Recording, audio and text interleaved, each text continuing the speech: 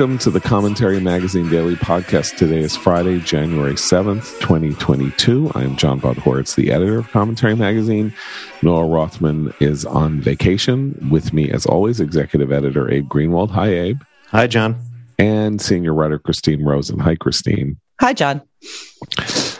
So, can we talk about the Lin-Manuel Miranda moment yesterday during the filibuster-like length commemoration of January 6th, where roughly 250,000 people spoke from Statuary Hall to talk about their experiences and the terrible time that it occurred and celebrating the Capitol Policeman. I mean, there is something, I don't care if it was the worst threat to democracy and the worst day since 9/11, and we need to celebrate it. There was something really off about this. It had a kind of weird memorialization, overdoneness, lack of perspective, and then came the Lin-Manuel Miranda moment in the middle of all of this serious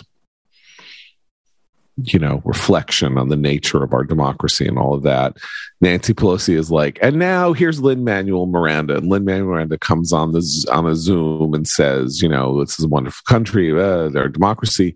And then the cast of Hamilton sings a song from Hamilton, a lesser known song called Dear Theodosia. Why is this weird? Dear Theodosia is the sympathetic song in the show sung by Aaron Burr, who of course ends up being the dueling killer of Alexander Hamilton later in the show, and then the show ends. And at the end of the show, Burr says, "Now I'm the villain in the narrative." Well, it's not just that Burr was the villain in the narrative of the killing of Alexander Hamilton. After his vice presidency and after he killed Alexander Hamilton, he led a seditious conspiracy against the United States.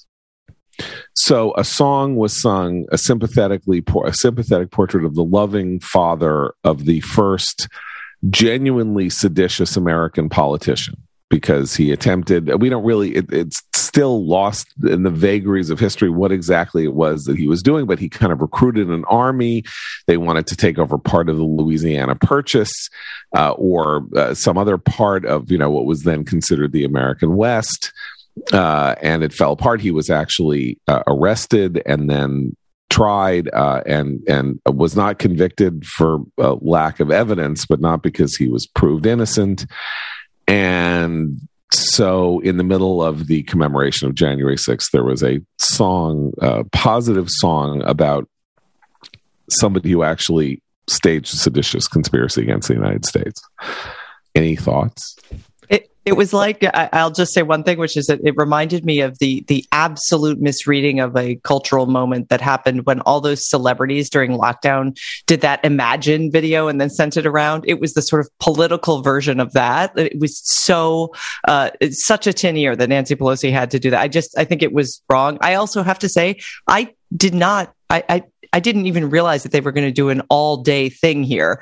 We obviously watched the president and the vice president's speech, but I had no idea that it was like an Olympics opening ceremony style event. And I would be curious to know how many Americans actually tuned in for even part of it. I doubt it's very many, but it struck me as not being completely unserious about certain things where it should have been serious, but also kind of not really quite settling on the note. So we had a very clear tone from the president in his speech, but the rest of it was sort of a jumble. And so in that sense, it didn't really have a coherent, as entertainment, as performance, as a production, didn't have a clear theme. John, I'm going to, as you say to Noah, well, you did a good job of detailing the substance, which is well and good. But I'm looking at the general picture here. Why the hell was there a musical number at all yesterday? Exactly. Which really was my overarching thought. Look, they're treating it like a holiday. They are turning it into a holiday. And that gets at, why you were saying yesterday, and I agreed, that you're uncomfortable the way this was being approached, even by those with whom you agreed to a large extent about the severity of what happened on January 6th. This is not treating it like a serious event. This is not treating it like an awful point in our history. This is fetishizing it for an entirely different purpose. And my conclusion is that if they think Americans don't see through that, they're crazy. I mean, it reeks of insincerity and production and theater and performance. I think that's perfectly put, and I think that's exactly right. And they, of course, don't know that people don't feel this way. It's like the problem with politicians. They don't know that people don't like them, because most of the people they come into contact with do like them, and then they decide that the people who don't like them are, being driven to dislike them because of propaganda being spelled out by being spewed out by George Soros or Facebook, which needs to be suppressed, right? Like they don't know that we've now lived through basically half a century in which the good opinion of politicians has been, systematically or like over time has downgraded and degraded itself, and that when people like that get all uppity and self-righteous, even their own backers get a little woozy unless they are really drinking the Kool-Aid and really buy it. Like, that's why you want to understate on occasions like this rather than overstate. You let the power of the occasion itself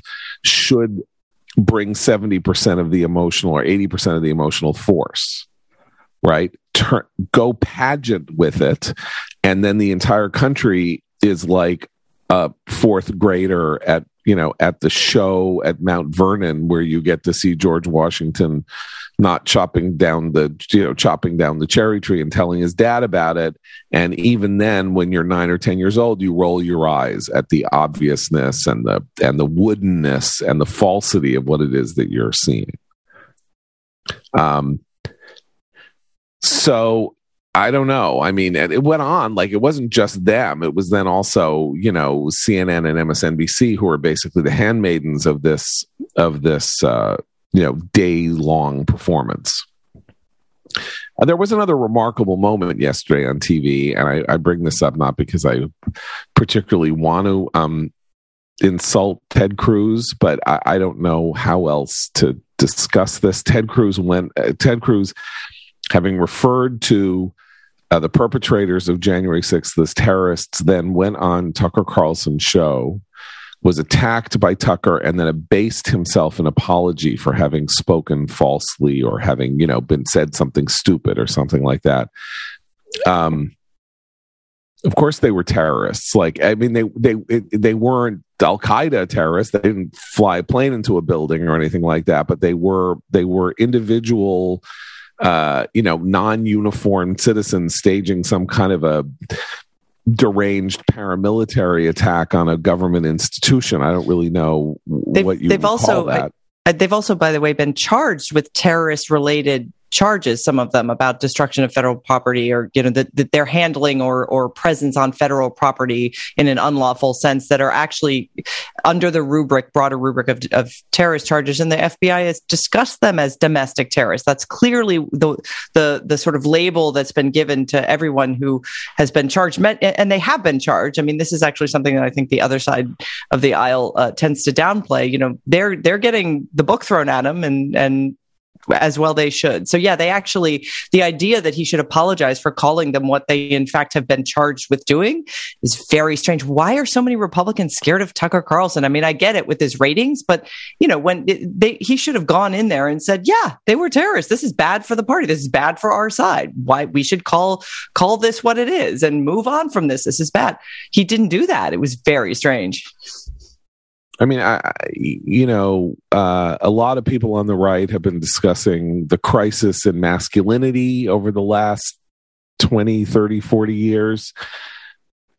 This was as unmanly a public display as I have almost ever seen. I mean, it was a contemptible bit, as contemptible in its own way as the way Ted Cruz, who of course attempted to oppose Trump's nomination at the convention in 2016, and then had to finally sort of give in and have the picture taken of him, fundraising for Trump, who called his wife ugly and said his father might have been part of the assassination plot against JFK. Like, if any human being would have the right to say, I'm sorry, I'm not doing anything for that guy because of the way he talked about my family, it would have been Ted Cruz. People reveal themselves in interesting ways. And I'm not talking about him politically. I'm not talking about although I think he's often a very ham-handed and ham-fisted politician. But, if he thinks this establishes future viability for him, kowtowing doesn't ever establish future viability for a politician. And kowtowing to a TV host, even a smart TV host with a lot of viewers, does not establish you as somebody to be taken seriously. In fact, it's much better to attack a television host for attacking you than it is to suck up to them. So that was a pretty gross moment in the course of a day in which there was a lot of performative grossness, as I think we're all acknowledging. Let's move on to another weird phenomenon. We have talked about some of this earlier in the week or at the end of last week. Well, not the end of last week because we were doing other stuff. But there is a move on the part of the ultra hawkish COVID hawks to come at the subject of COVID in a new way and to try to seize, I think, from the right, the idea that we need to learn to live with COVID. Former Biden advisors, as it said, Ezekiel Emanuel, a doctor, brother of Rahm Emanuel and Ari Emanuel, the super agent, and the guy who said that 2 million people would die in 2020, Michael Osterholm, put together a letter signed by a couple of other people following an op-ed they did, in which they say, we need to learn to live with COVID. We can't go on like this. Clearly, the effort to eradicate COVID is going to be a failure, so we need to learn to live with COVID. Interesting. That's what Ron DeSantis has been saying for 2 years, right? I just want to add, Zeke Emanuel also said a few years ago, he wrote in a piece that human beings live too long, and he hoped not to be alive at 70. Right. Which is really interesting. 75. Did he say 70 or 75? Maybe I think it was 75. But it's an interesting it's an interesting thing to write a few years before COVID. Okay, so this threat to the elderly. So this letter comes out, and it's about how we have to learn to live with COVID. That's interesting. Maybe this is part and parcel of that interesting move where the CDC, liberalizes its guidance on testing and how to figure out whether you are or not somebody who should be isolating and how you should isolate and all that. But that's not what it is. I mean, what it is effectively is it says we need to collect data in a different way. So when we see a surge of some sort coming, like Omicron, let's say, or we have information that Omicron is coming, which of course came upon us very fast, right? It came upon us Thanksgiving weekend, and pretty much, week to 10 days after that, we were in the middle of an unprecedented surge. At that moment, all the levers of government need to kick in, and the entire society has to lock down. That, I think, is basically the logic of the piece.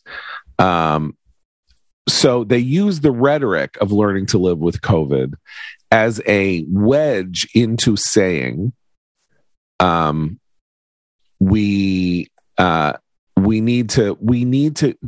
needs to have the perpetual power to shut the economy and ordinary human life down, if necessary, at will, almost at will. So, I think it's a pretty nervy thing. And on the one hand, it would be good, as they say, if there were a modern data infrastructure to offer information on the spread of viruses, in real time, so that individual people can make whatever choices that they feel they need to make. But as an outline of a national strategy to find a new normal, which is what they are saying, the United States must shift to a strategy of seeking to live with the virus by suppressing its peaks rather than attempting to eliminate it. Suppressing its peaks is an interesting euphemism for not perpetual lockdowns, but maybe the exact kind of lockdown that will immiserate us forever. Which is the instability of the possibility that at any given moment we could go into lockdown again. And yet the administration itself continues with this message. Jen Psaki just the other day said once again, Biden's going to shut down this virus. Like, they're still using the rhetoric of we're going to beat this, we're going to win, as if that's possible. What it struck me reading that piece, it reminded me of when Biden was vice president under Barack Obama, the massive effort by Cass Sunstein and these other behavioral economists to do all the nudging, to use technocratic levers of power to nudge people using what they call choice architecture to design choices. You have to opt out rather than opt in for retirement benefits. You have to do all these different things, basically making it easier to be what they define as a good citizen, right? So that's actually the key. And there were a lot of people who pushed back on even the nudgers, because what they left was more of an illusion of choice for some people, given their economic and socioeconomic circumstances, than a real choice. There was actually a strange kind of coercion that was baked into that system that the technocrats themselves didn't want to acknowledge, because what they were doing was enforcing behavior that they themselves had long ago embraced on others who might not have conformed. So the interesting thing now is that they're still using this kind of, oh, we want to live with this. Oh, we're going to give people options. We're going to show them how great, how this is for the good. We're all in this together. And yet the mixed messaging of the things themselves shows, like, if they shut down certain parts of the country, including schools, it's working parents who are going to suffer, not Zoom class parents. If they shut down certain businesses that largely employ hourly workers, those workers will suffer, not the Zoom class technocrats who've designed this rolling wave of lockdowns. There isn't an acknowledgement of any of the impacts of these being much more severe for people who live closer to the bone than they do. And that's what's truly elitist about this technocratically elite suggestion. We've debated a lot on this podcast about how much infringing of our day-to-day existence would people tolerate in the name of life-saving emergency measures. And, I've tended to, I think, John, agree with you that people will tolerate quite a lot given the particular context. But open-ended ability to shut things down in the face of breaking news about a new variant, I think people actually will not tolerate. Even people who were formerly hawkish on COVID, I think first of all, the credibility of that as a policy going forward makes everyone the lack of credibility makes everyone doubtful as to the efficacy of health experts generally, and why they would listen to anyone. I mean, it's just not a sound approach in anyone's opinion. It's also, you're absolutely right, it's also a backward step for people who've been living in places like Florida and Colorado, where they've tried different approaches that have been effective in terms of preserving people's right to make individual choices and individual risk assessments for themselves and their families, versus the government telling them what the risk is and them being told they must believe it and accept it uncritically. So, I mean, between Florida and Colorado, we have a pretty big experiment of the last several months to year about the active harms. So this proposal, if embraced from a top-down perspective, which is what technocrats like these guys love to do, would actually send those citizens into into an environment where they're being further controlled from Washington, D.C., versus what they are in now, obviously, which they approve of, which is living in a state where their governor has made a different choice and can be booted out of office if he or she makes a mistake. I mean, it's kind of like they're in the sort of negotiating stage of the denial of death process here. Like this is all, I think, striving toward, however long it's going to take us to get there. some sort of reconciling to actually understanding that we're going to be living with some form of COVID without, pulling the emergency measure card every few weeks or months. Right. Well, so I misstated because I said it was a letter. It's actually 3 separate op-eds that were sort of organized to be published in tandem, which is very odd in the Journal of the American Medical Association. And what's striking is that they have different views. Some of the sort of the team of people who wrote these 3 different op-eds with different authors. For example, one of them, Dr. David Bright, thinks that the way that vaccines have been talked about has a bullying quality, that Biden has a bullying quality.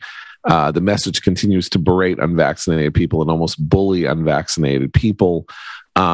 And yet one of these other op-eds demands vaccine mandates and says first of all, we need to constantly be developing new versions of vaccines to combat new variants, but that we must have vaccine mandates, as though vaccine mandates aren't the ultimate in bullying. So all we have here is a critique of the Biden administration's handling, some of it from the idea that they've been incompetent, some of it from the idea that they haven't been harsh enough, and then whatever it is, it's like they just aren't doing it right. And if they listen to it, has a sort of if they listen to me quality, except these are people that were listened to. And what happened was everything was going the way they wanted it to until the Delta variant came along. And then they just defaulted to their own priors, which is, put a mask on, start closing things down. I mean, where they could, where there was political will or the political hunger in blue states and stuff like that to do limited lockdowns and shutdowns and whatever, business lockdowns and new rules and new regulations. And so you have this guidance, which on the one hand just seems, I think, ultimately to just be a way of saying, this isn't going the way we want it to. And so here's different contradictory pieces of advice. Some of us think that there should be vaccine mandates. Some of us think that there should be new oral therapies. We need to distribute N95 masks to everybody in the country. That's stuff like that. And so in the end, it's yet another example of public health people spelling out and not owning up to the fact that they're changing their ideas, if they're changing their ideas, because the facts have changed and maybe they were wrong before to advocate X, Y, or Z. But that's not what happens here, and it's not that you need them to make a public apology or something like that. But they say things with exactly the same tone of authority that shift the emphasis in the same tone that they used when they were the leading expostulators of the previous emphasis that they now say should be thrown away. For example, here's another interesting thing in one of these pieces, which is we need vaccine mandates and a digital verification system for vaccination, so-called vaccine passports, because, quote, relying on forgeable paper cards is unacceptable in the 21st century. So in New York, we have a digital passport, you could call it. It's an Excelsior card. It goes on your phone. So you can, it's very easy to get it. You have the things, you put your data in, it finds you in a database, and it gives you this barcode that, says that you're vaccinated. But it is voluntary, right? And what are they talking? So this whole thing now is the paper card could be forgeable. So you could be walking around as an unvaccinated person, but taking your brother's vaccine card and using it. And you know what? That's just not acceptable. Unless you're voting, in which case you shouldn't have to show ID at all. That's fine. But you must walk around with a digital barcode on your phone to get anywhere into a grocery store restaurant. But I mean, this is how they talk about the American public. We have to make sure that they're not forging. They're not using a forged card on paper. Yeah. Well, It also ignores the very understandable reluctance of people to be part of a digital database. A very healthy reluctance, I might add, that Americans are almost unique in Western countries in embracing and protecting, and should continue to be, as extreme and crazy as it sometimes sounds. I will say a lot of these guys are the same guys who were on the "we have to make every medical record an electronic record" kick about 10 years ago. During all the healthcare stuff, and we have to come into the next century with our medical records, and there are all kinds of unintended consequences when you embrace these kinds of top-down technocratic solutions. The one that happened with medical records, and talk to any doctor, they'll tell you, is that you go for a doctor's visit and the doctor will spend as much time staring at a screen, entering codes, doing all these things to make sure the record is fine, because that's the paper trail, right? That shows that he or she did what he's supposed to. And less time looking at the patient, talking to the patient, doing the things that actually, from a patient's perspective, are far more valuable and show far more commitment to care. So there are all, and again, none of this is done with any sort of purposeful negative intent. It's just that this is what happens when you create these massive systems that don't take a particularly dim view of human nature, as you say, John, but also make no room for human error, because that's actually where the problems with the system that lead to backlash, that lead to paranoia, that lead to conspiracy theory, that it happens there. And they don't even address that possibility. It's just, we'll deal with the crazies by forcing everyone to have this passport on their phone. Yeah, that's a great idea. Right. Well, here's the final giveaway. This is one of the three pieces, which is the national strategy. This is Zeke Emanuel, Michael Osterholm, and Celine Gounder. Okay, so it has various categories. Okay, redefining the appropriate national risk level. The appropriate risk threshold should reflect peak weekly deaths, hospitalizations, and community prevalence of viral respiratory illnesses during high severity years, such as 2017, 2018. That year, at approximately 41 million symptomatic cases of influenza, 710,000 hospitalizations, and 52,000 deaths. In addition, the CDC estimates that each year RSV leads to more than 235,000 hospitalizations and 15,000 deaths in the United States. Today, the U.S. is far from these thresholds. The CDC reported the U.S. experienced 900,000 COVID-19 cases, 50,000 hospitalizations, and more than 7,000 deaths. So, so we need the peak week risk. Now, I bring this up only to say that you can see how we could have here regulatory creep, in which we have these risk assessments for COVID that suddenly start becoming risk assessments for flu or for RSV, which hits kids very hard, or can hit kids very hard. And suddenly, we're not just going to have a protocol according to which we may need to shut down because of COVID. We could have a protocol where we need to shut down because of the flu, and not the Spanish influenza, but the flu in a bad flu year. So that's one thing where this then becomes something that can be used in other cases as a means of other forms of top-down interference with the ordinary workings of American life. And then the second part is rebuilding public health. So that's where you get the new data infrastructure and two things: a permanent public health implementation workforce that has the flexibility and surge capacity to manage persistent problems while simultaneously responding to emergencies. A new permanent public health implementation workforce. A system of community public health workers could augment the healthcare system by testing and vaccinating for SARS-CoV-2 and other respiratory infections, ensuring adherence to ongoing treatment for tuberculosis, HIV, diabetes, and other chronic conditions. So guess what we have here? I'm from the government and I'm here to help, knocking on your door every flu season. Hundreds of thousands of new federal employees working under the auspices of a now possibly fatally compromised profession, the public health profession. And then they get to that, and that's where we'll end this part of the conversation.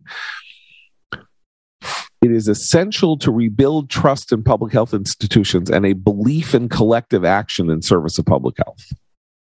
That's the final element of their thing. Public health institutions must have the trust rebuilt in them, as must a belief in collective action in service of public health. Why? Well, communities with higher levels of trust and reciprocity, such as Denmark, have experienced lower rates of hospitalization and death from COVID-19. Are we really now going to go into this conversation that COVID-19 is the result of an American public not having the appropriate level of trust in collective action and public health after the last 2 years? So what they actually want is a new public health bureaucracy, permanently funded, obviously federal, and a propaganda campaign to raise the image of the public health bureaucracy, that the public health bureaucracy that exists now itself has compromised and harmed. They want to claim it's because of disinformation. They want to claim it's because people wanted ivermectin. That's all well and good. But here's where we get to what the real purpose of this is. And the real purpose of this is to give them more power in a different way, in a way that gives them, and not the politicians or whatever you want to call it,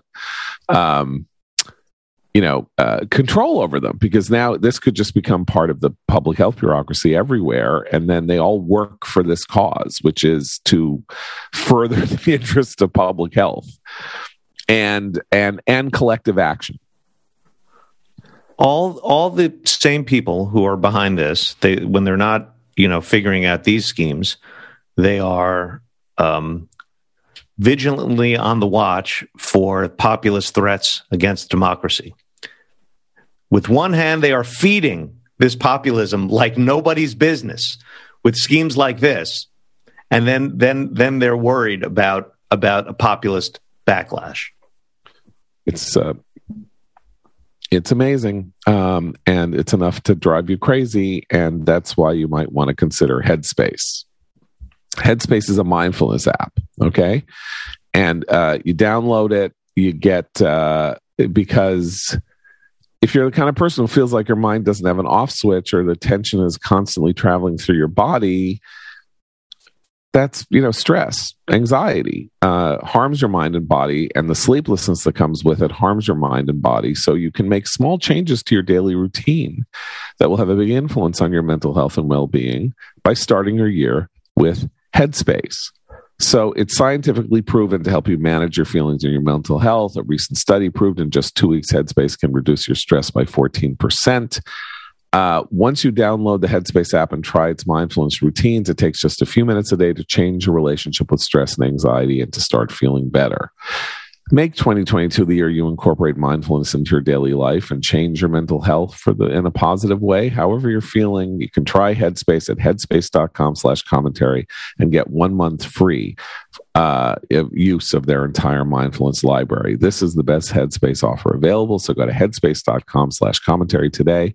Headspace.com/commentary. We have jobs numbers in, and they're not good. Now, I'm going to say that every month, with the exception of 1 month in the last 6, the job numbers have come in and haven't looked good. And then the next month, they're revised sharply upward. So it is a very interesting phenomenon. And so, we shouldn't be making large macroeconomic judgments based on these numbers. But Abe, I guess you noticed that they had said that there would be the expectation was there would be about 400. What was the number? 422,000 was the estimation, and the reality is 199,000. Right. So we have falling short of the estimation by more than half. And so it's interesting because this is December, and even in good times, people aren't hiring or changing jobs or whatever, usually around, from December 20th to New Year's Day. Like, vast numbers of people are on vacation. They're not starting work on the 26th of December unless they work for Scrooge, so I don't know. Sometimes these numbers have seasonal reasons to express them. And now we're getting this. It's because of Omicron. But again, if much of Omicron or the big surge in Omicron happened during the Christmas holidays, and so, as I say, not exactly the biggest time for hiring. And once again, we also have the jobless rate plunging under 4%, even though job creation isn't great. But Christine, you sort of made this observation that what's not happening is job creation. Right. Right. I mean, what's happening is a lot of jobs that went empty during the pandemic are just people are trickling back into those jobs. But a healthy economy depends on new ones being created. And it's interesting to hear how the Biden administration is massaging these numbers every time they come out to make it sound like, look, the most amazing jobs numbers ever. But they can't really say growth, because growth implies new industries, new innovation, a more booming economy. It was intriguing to read some of the excerpts from the New York Times. Did a couple of focus groups about with Republican and Democratic voters. And while the Democratic voters were talking a lot about, democracy is doomed, it's terrible, the Republicans were saying things like, once again, it's costing $50 to fill up my truck. And I think that also points to the language that the Biden administration is trying to use, which is sort of boosterish. But again, this speaks to our longstanding conversations about inflation and some of the other issues right now with the economy, which is that people don't feel boosterish about it. And that's also a problem. So if you're looking at the beginning of this new year, I think a lot of people were hopeful that with the mildness of Omicron, we might have another little dip, but that we get right back on track. And it doesn't feel that way. Look, schools are closing again. Businesses are still struggling. The restaurant industry in particular in this country continues to barely hang on by a thread. It's just feels like inertia. And that general mood, just like the general malaise of a sort of 1970s high gas prices, inflationary, crime-addled society, that also has an effect.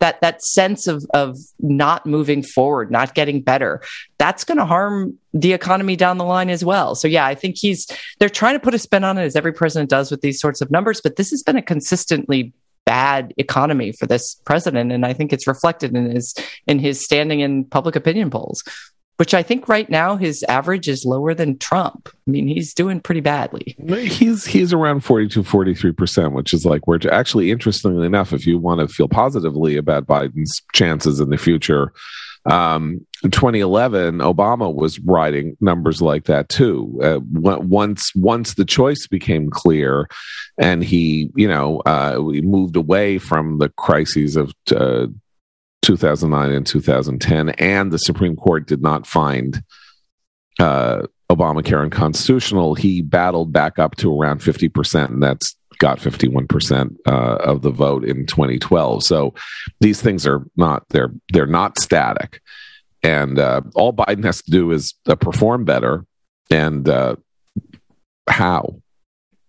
I mean, that's really the issue here. Is he said this yesterday? I mean, it's like, yeah, if this is 1982. And we're, the harsh medicine to cure the stagflation problem was still going through the American system and causing high rates of unemployment and unprecedented closure of family farms and all kinds of things like that. And the medicine, the cure hadn't kicked in. It was it was like chemo, but the turn hadn't been taken for the better. Then you could say, okay, well, we have no choice but to wait this out. And then, the turn, and then the turn came. I mean, like, by the first quarter of 1984, the economy grew by 9%, something like that. And, by the time Reagan, the election of 1984 happened, Reagan won 59% of the vote. But he's doubling down on democracy is doomed argument, because he's spending next week flying down to Georgia to give his Jim Crow 2.0, pardon my French, bullshit speech that he was doing, a year ago. Like, he's going to go down there and say, unless we federalize local elections and state elections, we're going to reinstitute Jim Crow. That's not a positive message. It really energizes his progressive flank, and they love it. But he's also lying to them, because, as we've discussed many times over, there's no way this thing is going to pass. So he's feeding a very small radicalized group of his own party's base. while doing nothing to tell the average American and the average moderate who doesn't like Trump and is still trying to give Biden the benefit of the doubt, how are things going to get better in this country? What are you doing to make things work better? But this leads me to believe that, yesterday when we were sort of assessing the Biden political strategy of continuing to say, look, I'm gonna keep Trump away from you at all costs. That is my primary goal. That we were saying that, well, that could work. That's an achievable message, and that it's that one that could prove successful.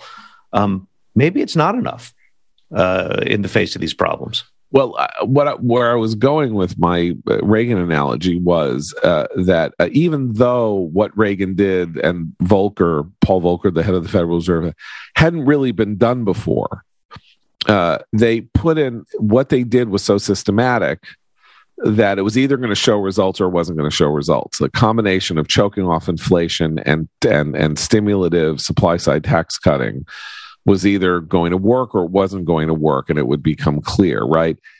There's no systematic anything going on here, right? It's not like Biden can say, well, once the infrastructure bill kicks in, the economy is going to turn around. There is no sort of grand design and Build Back Better, which is not going to pass.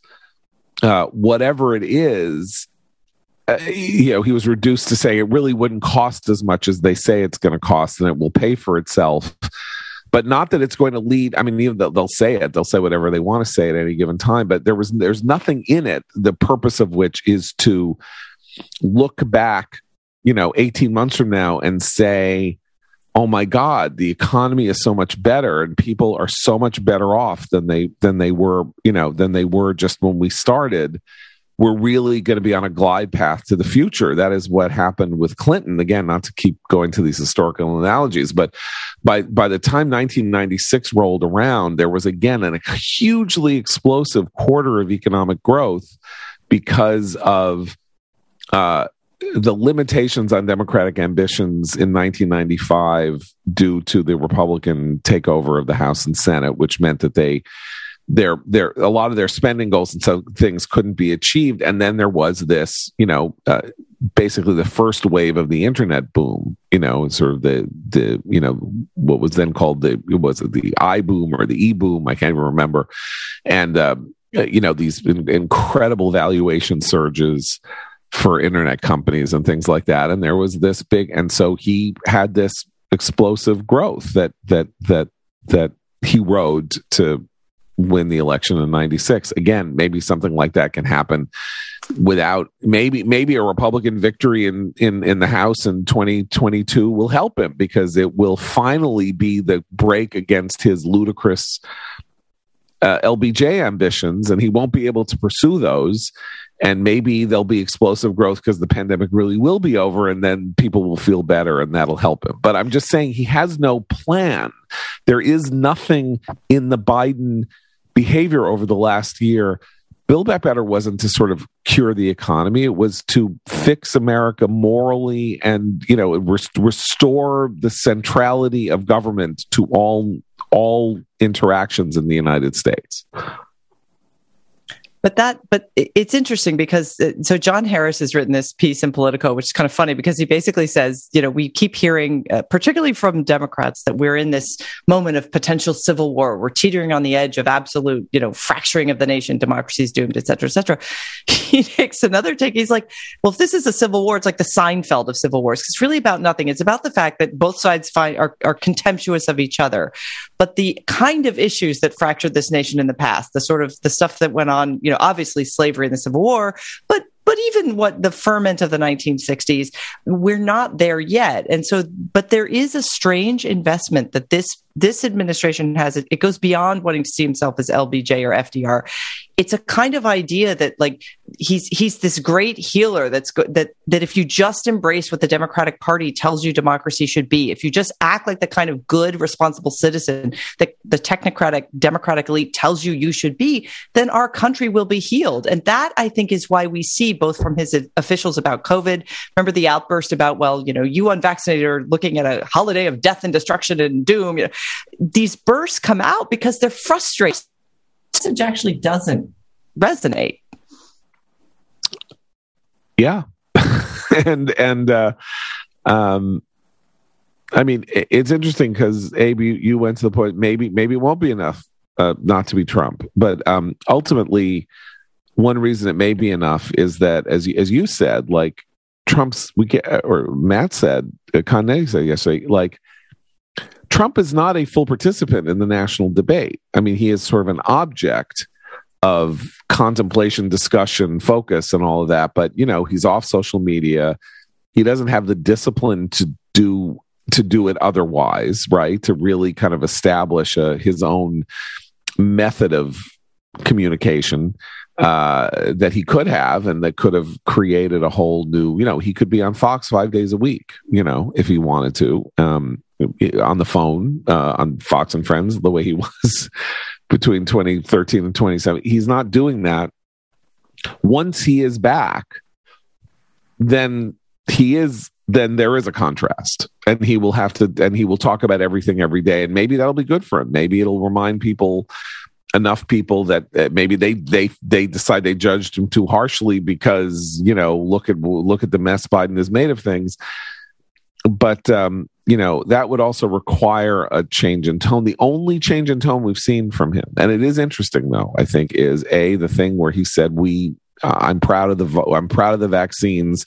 We need not to let them claim the vaccines. It's our thing, and it's the greatest thing we did, and we're great and we're fantastic. And then forbearing from having a press conference yesterday on January 6th, which I think was a wise move, because he didn't stoke the fire. And he did with his statement. But nobody paid attention to the statement. If he had a press conference, if he had really had a serious, significant press conference, which, Maggie Haberman would have attended, like, it's not like the general effort, which is to make sure that no one can hear his disinformation or something like that. It would have been too impossible to ignore. And he decided to go silent, which is like it's like those moments when the classic rule during political conventions was, you let them have they got 4 days. You let them have the 4 days. Don't try to counter program against it. We have our 4 days. They have their 4 days. It's all going to be evanescent anyway. Don't play the fighting game. Let them say what they have to say. Right. And then people got too impatient because of social media and all that, and stopped doing that and started doing whatever they could to get in on the story of the other party's political convention. And it's kind of stupid because it lowers the conversation. It makes them, it doesn't do any good, really. And Trump's talking on January 6th wouldn't have done him any good. But I go back to Abe's extremely wise prediction when Trump first got booted off of social media, which is that was the best thing that ever happened to Trump, because we don't see him in our faces and in our ears and on our airwaves every day. And it leads to, I think, exactly the question you posed, John, which is that if he does come back, people will be like, oh, maybe we did. They'll have to relearn what he really is like if he's given that airtime. But if he's smart, he'll never get back on that stuff. And it was also the worst thing to happen to Democrats, by the way. But Biden's numbers would look better if the country was day in and day out reminded of what Trump meant with that, from the horse's mouth, so to speak. Right, but that's why I say if he actually does run in 2024 and is the rival, he'll be the rival. I mean, what he ought to do is be Biden in 2020, right? Say he has to sit in the basement and stay in the basement, and then let the election be about Biden. But that's not why he would do it anyway. So it would be him and people would then be reminded, unless he changes. And as I say, there are these little hints of, like he's testing a change a bit. But, people don't really change. Although, good meds, you never know. I don't know. Mike Pompeo lost 90 pounds. Yeah. This was getting a lot of attention. I don't know why, but yeah. He does look different. 2 words, gastric sleeve. See, that's my suspicion, but he's giving all these interviews about exercise and diet. I had lap band surgery 12 years ago. It had a great effect on me. Nobody loses 100 pounds in 6 months without having gastric sleeve is the new thing you do, or not new, but whatever. He had a gastric sleeve. He's not telling anybody that he had a gastric sleeve. That's stupid, because it would actually be helpful to people to know that it has this kind of dramatic effect. It's like the ladies who go on vacation and they come back so rested. I'm like, are you really rested? Or yes. Anyway, it's okay, by the way, because just because you have a surgical intervention doesn't mean that it does not healthier. Mean that your life has changed. Yeah. Anyway, so if he contacts me and says he didn't have a gastric sleeve, I'll apologize, but he had a gastric sleeve anyway. And other people who are 100 pounds overweight should do it too. It's really a fantastic thing, and probably, I don't know if it saved my life, but it was a much different procedure I had than he had, and in some ways much less effective over time, but nonetheless has had very positive consequences. So with that personal revelation, wish you all a very happy weekend, and we'll be back on Monday with some guests next week as Noah continues his vacation. I think we're going to have Yuval Levin with us on Monday. So until then, for Christine and Abe, I'm John Podhoretz. Keep the candle burning.